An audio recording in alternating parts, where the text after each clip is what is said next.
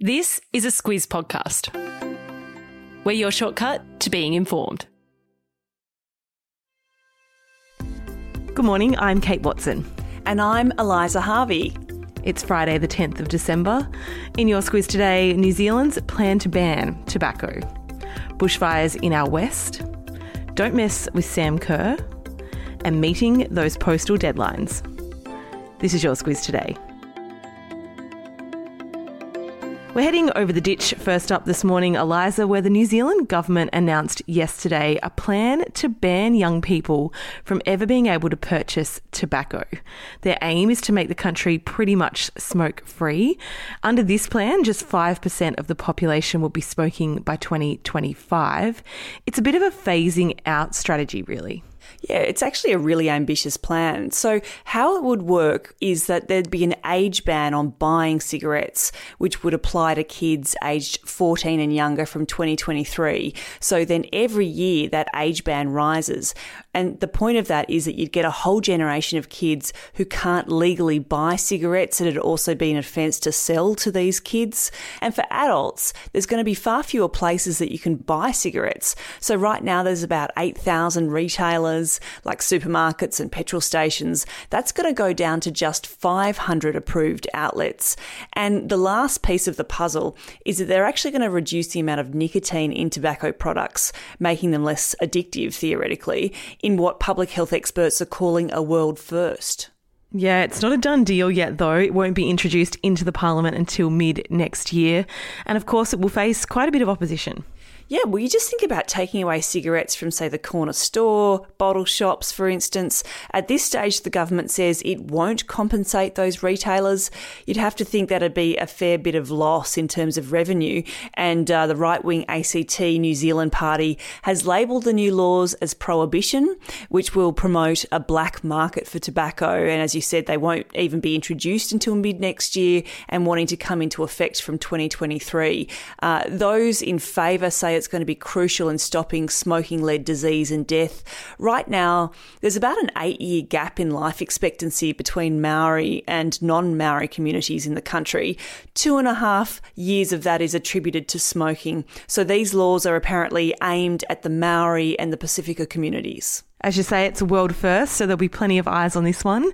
A lot of people have also pointed to the fact that none of these laws include vaping. It's often used as a replacement for cigarettes, but still plenty of argument over the safety of vaping. We actually did a Squiz shortcut on it last year. I learned a lot doing that one worth checking out. I'll put a link to that in your episode notes. For those of us on the East Coast, Eliza, it's been rain for weeks. Very different story over in the West at the moment. Bushfires are threatening parts of the Margaret River region. Yeah, it's been really hot and dry in the west, and authorities say there's a high fuel load on the ground, and that blaze that you mentioned has already burnt through 5,000 hectares of bush in the Lewin Naturalist National Park. There's 300 firefighters on hand. Conditions are said to have eased somewhat last night, but this is a really popular wine and surf region, lots of residential properties nearby, and authorities say this blaze still poses a significant risk to the community. Amazing part of the world. It was only a few weeks ago, though, that region marked the 10th anniversary of the 2011 bushfires that destroyed 39 homes. National Cabinet is meeting today. They'll talk about that Omicron strain, and with restrictions currently due to lift for overseas students, skilled migrants and other visa holders on Wednesday, Eliza, no doubt the plan for international borders will come up.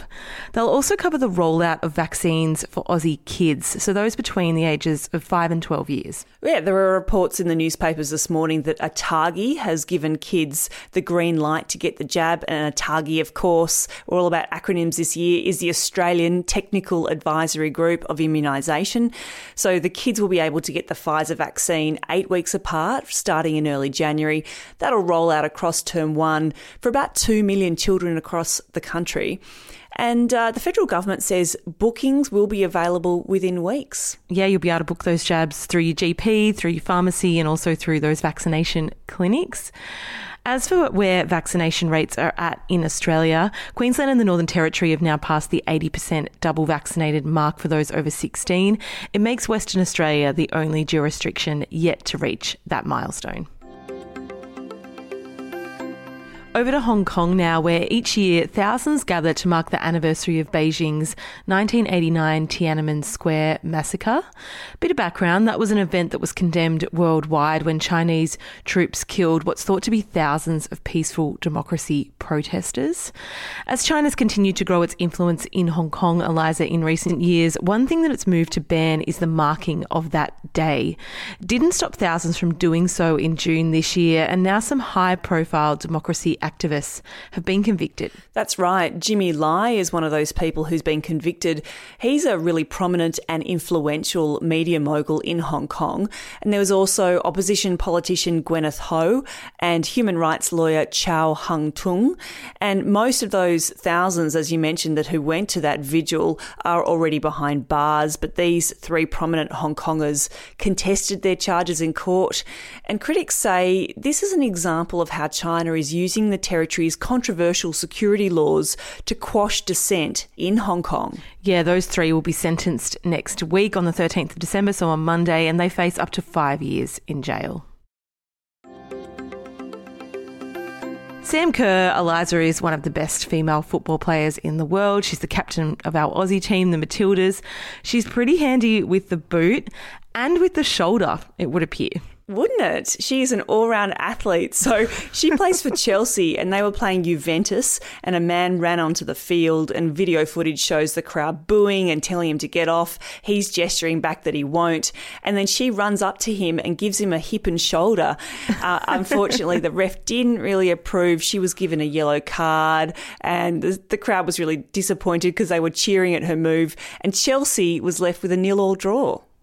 Yeah, we don't need to get into the results. I think the main focus on that game was that incident. The poor guy, the imposer on the field, was left absolutely flattened, but he was doing the wrong thing. All I take out of this, Eliza, is that Sam Kerr plays a lot of football. She was in Australia less than a fortnight ago playing a friendly against the US. She was in London playing and winning the FA Cup final earlier this week, and now she's playing in the Champions League. I cannot keep up. I'm tired just hearing it. Squeeze the day. What have we got? Well, Gladys Berejiklian, the former New South Wales Premier, is set to make an announcement on her political future today. According to reports in the paper this morning, there had been suggestions from the Prime Minister and other members of Cabinet that she'd be a great fit for the New South Wales seat of Warringah. But of course, Berejiklian is being investigated by the New South Wales Anti-Corruption Commission, and the reports say today that she's actually going to move into the private sector. So I'm keen to see how that announcement takes shape today. Let's see what she says. On top of that, broadcaster Alan Jones is making what he says is a significant announcement today. There's been rumours about him entering federal politics. So let's see what this morning is all about. Squiz the day for me, Eliza. I was going to include this one on Monday, but I figure it might be too late by then. The 13th of December, so Monday, is the final day to get your parcels in the mail to arrive by Christmas. This is a very important public service announcement. Oh my gosh, I'm already breaking out in sweat. I was going to ask you, you've got to use the weekend to get your presents purchased. Make sure they're in the mail on Monday. Are you organised? Pretty much. Good. I do already have some presents under the tree. However, I have not even tried to send presents interstate this year or internationally.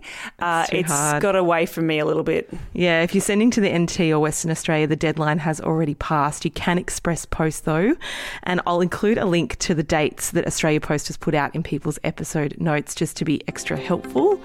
Speaking of helpful things, if you signed up to the Squiz Today newsletter, Friday Lights Today has a link to Vanity Fair's 14 best TV shows of 2021. Great when you need some inspiration on a Friday night in. Also a recipe as per usual and a link to the Sydney Morning Herald's travel planner. It displays each state and territory's rules for entry because it's getting kind of confusing about where you can go and what you need to do before you go and all of that. So it's super handy. That's all from us. Have a great Friday and we'll be back on Monday.